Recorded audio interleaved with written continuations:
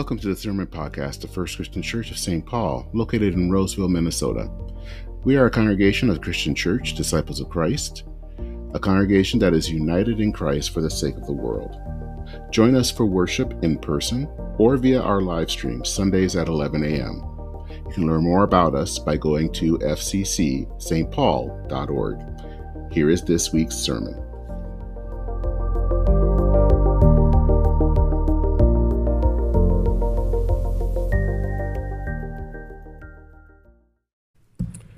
Our texts this morning are coming from two places, Isaiah 7, verses 10 through 16, and then Matthew 1, verses 18 through 25. And you can follow along in your bulletin. Again, the Lord spoke to Ahaz, saying, "Ask a sign of the Lord your God. Let it be deep as Sheol or as high as heaven." But Ahaz said, "I will not ask, and I will not put the Lord to the test." Then Isaiah said, "Hear then, O house of David, is it too little for you, weary mortals, that you weary my God also? Therefore, the Lord himself will give you a sign. Look, the young woman is with child and shall bear a son, and shall name him Emmanuel. He shall eat curds and honey by the time he knows how to refuse the evil and choose the good. For before the child knows how to refuse the evil and choose the good, the land before whose two kings you are in dread will be deserted." And then from Matthew. Now the birth of Jesus, the Messiah, took place this way. When his mother Mary had been engaged to Joseph, but before they lived together, she was found to be with child from the Holy Spirit. Her husband Joseph, being a righteous man and unwilling to expose her to public disgrace, planned to dismiss her quietly. But just as he resolved to do this, the angel of the Lord appeared to him in a dream and said, "Joseph, son of David, do not be afraid to take Mary as your wife, for the child conceived in her is from the Holy Spirit. She will bear a son, and you are to name him Jesus, for he will save his people from their sins." All this took place to fulfill what had been spoken by the Lord through the prophet.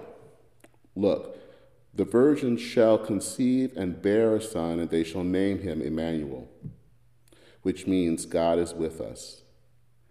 When Joseph awoke from sleep, he did as the angel of the Lord commanded.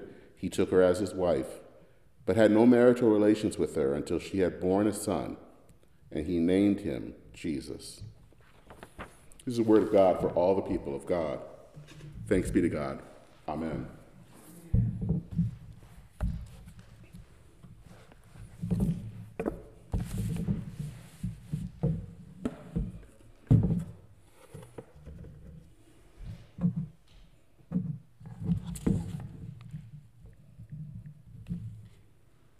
So this is a story, really, of two men.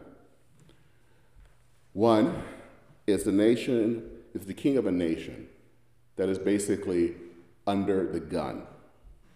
The other is a carpenter living in the backwater of a mighty empire.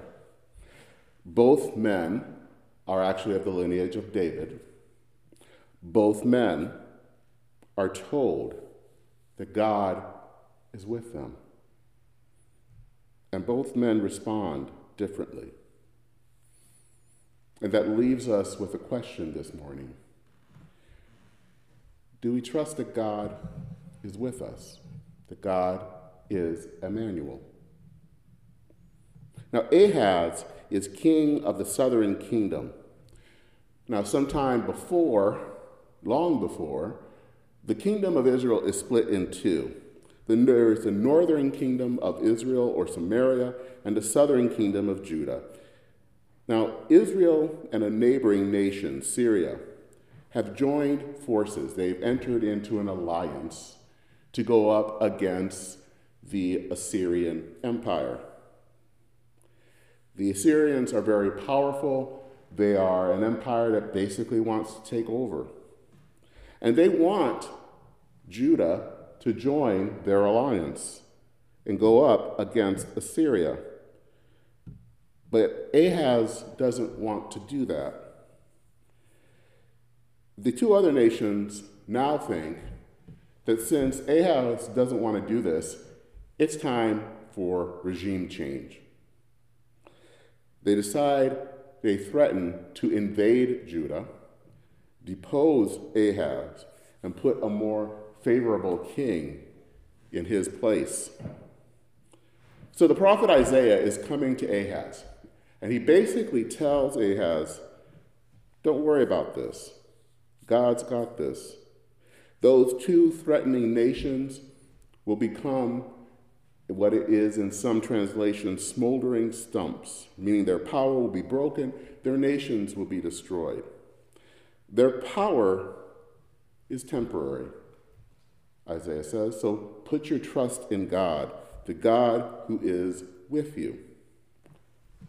Ahaz responds by saying that he doesn't really want to put God to the test. Now, on the surface, that actually seems wise. It makes it sound like he's being holy, that he doesn't want to try to test God, and there has actually been some parts of Scripture that say don't put God to the test. But the reality is he doesn't trust God. He's only saying that maybe just to be nice, but he's panicked. He's focused on what's in front of him, the present reality, and he can't see how God can help him get out of this. In fact, what he is trying to do is form an alliance, not with Syria or Israel, but with Assyria, the same nation that threatens all three kingdoms, in order to protect himself from the two weaker powers, the same weaker powers that Isaiah just said were going to be broken. Isaiah chastises King Ahaz. He sees through his little kind of piety and tells him that God's going to work anyway. It doesn't matter whether he believes or not. And then he gives him this sign of a young woman bearing a child. Now, the sign is not as important as what it stands for, and that is the belief that God is Emmanuel, God with us. If we go to Matthew, we're introduced to Joseph, a carpenter. He is engaged to be married to Mary, and he finds out that Mary is pregnant, and so he's devastated. And you have to understand that engagement in this time was not engagement in our modern sense. Engagement was kind of a step one of marriage. So basically, if someone was engaged, they were basically married. And so this was devastating for him to hear this. It's a blow to Joseph. Now, like Ahaz, he has a plan, but his plan is a little bit different. He doesn't want to put Mary to shame. He is, as the Bible verse describes, a righteous man. He doesn't want to hurt Mary. So he wants to find a way of doing this quietly, to kind of end the engagement and the marriage quietly. And just when he has decided this, when he goes through the plan, he is visited by a messenger in a dream, and he is told to not give up on Mary. She is going to bear a son that is conceived by the Holy Spirit, and that you are supposed to give him the name Jesus. And Jesus, I believe, is the Aramaic version of the name Joshua, which means God saves. Then the writer of Matthew is hearkening back to the passage in Isaiah that we just read, and says that Jesus is actually going to have another name, Emmanuel, God with us. So Joseph listens to the visitor, the angel, decides to marry Mary, and probably becomes the most famous stepfather ever. two men. Both were sons of David, but they both take different paths. One trusts God, the other doesn't. We hear this word a lot during the season, Emmanuel. And over the last week, we have heard and sang, which I will admit is one of my favorite songs of the season, O Come, Emmanuel. But what does that mean? What does it mean that God is with us, and what does that mean for us? What it means is that God is not simply a good feeling, but that we believe in a living God that cares for us. None of this does not mean that we will not go through bad things. We will lose jobs. Our loved ones will get sick or die. Other heartaches will happen. God is not Superman. But God, as Emmanuel, means that God is not silent. We have a God that is active, that cares, and will not leave us. When God came to us in the form of a baby, we are reminded that God has not given up on God's creation. God loves us and will go to extreme lengths to show that love, even love on a cross. So what are the ways that we know that God is with us, and what does that look like? This is one way that I can tell, and it's only my way, and there are others. You may have a way of how you have seen God as Emmanuel. As I've shared, of course, many of you know, my mother got sick last weekend in what we thought was a bad cold. She stayed in her apartment, and Monday she heard a knock on the door. And it was a woman in her apartment complex that I'm not really familiar with. The woman had a COVID test kit, and she just asked if she could test Mom. And turns out she did, and it turns out, of course, the test was positive. She did have COVID. And because of this, then we were able to get Mom to urgent care and on antivirals, and this morning she is feeling 100% better than what she was last week. The interesting thing that Mom had commented was that this one has some health issues of her own, rarely goes out of the apartment, it sounds like. And yet, she seemed to just show up out of nowhere to help Mom. I feel that this was a sense of God being with Mom. It felt like God broke through the kind of everyday life to bring some help. Now, as I said, one of my favorite songs is O Come, Emmanuel.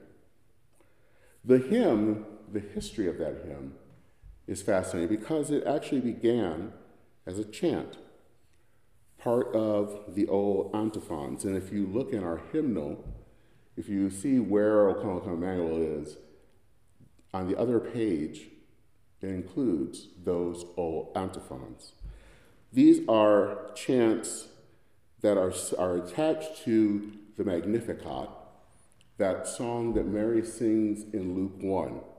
And usually these antiphons are chanted or sung in the 7 days before Christmas. So we are actually right in that time of the antiphons.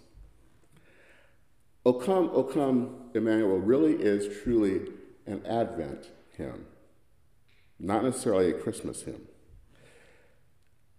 And maybe that's one of the reasons I like it, because as much as these other hymns are great, like Silent Night, Hark the Angels Sing, it avoids the sentimentality of those songs. And there's nothing wrong with those songs. But I think that O Come, Emmanuel is more real to the world that we all live in. And it reminds us why Jesus came to earth and why he is coming again. If you ever have a chance on YouTube, there is a group, it's a contemporary Christian group called For King and Country, Australian group. They do a version of O Come, O Come Emmanuel. A friend of mine who is a Methodist pastor kind of described it as a heavy metal version of it. But it also fulfills, I think, exactly what the song is about, because it's sung with it's played with a lot of horns and drums. Lots and lots of drums. And I think that captures the feeling of that song and of Advent. Because we live in a world where there is so much going on.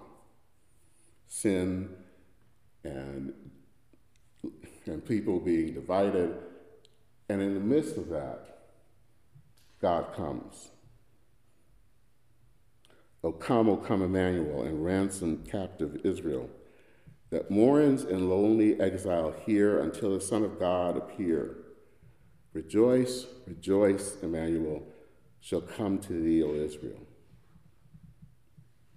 These are words of someone who knows that things are not going well.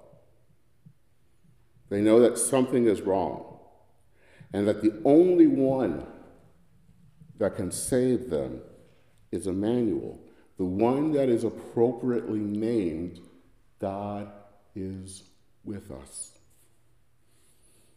It's not shocking that the ancient chants, the old antiphons, were paired with Mary's songs, where she talks about the mighty being pulled down from their thrones. Advent is about liberation from sin and death, as much as the end is about the coming of a tiny baby. Ahaz did not trust God. Maybe I think it was that he was so used to being in control, to be in power, that he forgot where that power came from. He trusted in the ways of the world, in alliances and negotiations, and not in the one that was going to bring salvation, whether he liked it or not. Joseph believed in a God that was with him, even if he didn't understand everything, and even if he knew that saying yes to Mary still meant dealing with some of the shame and maybe some of the unknown of dealing with a betrothed that was already pregnant. But yet, he went with it because he trusted in a God that could do mighty things, a God that was with him. As we enter into these final days of Advent, the question is, what about you? Do you believe that God is with us, is with you? God in Jesus Christ came to earth as a sign of being with us. And God is coming again as a reminder that God is with us. For that, we give thanks. Thanks be to God.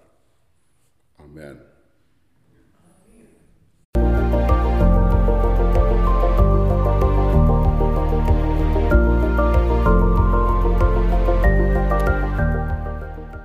We hope this week's sermon was nourishment for your soul. If you would like to listen to past sermons, watch past worship services, leave a prayer request, or get directions to our worship location, please visit our website at fccstpaul.org. May God be with you on your daily journey.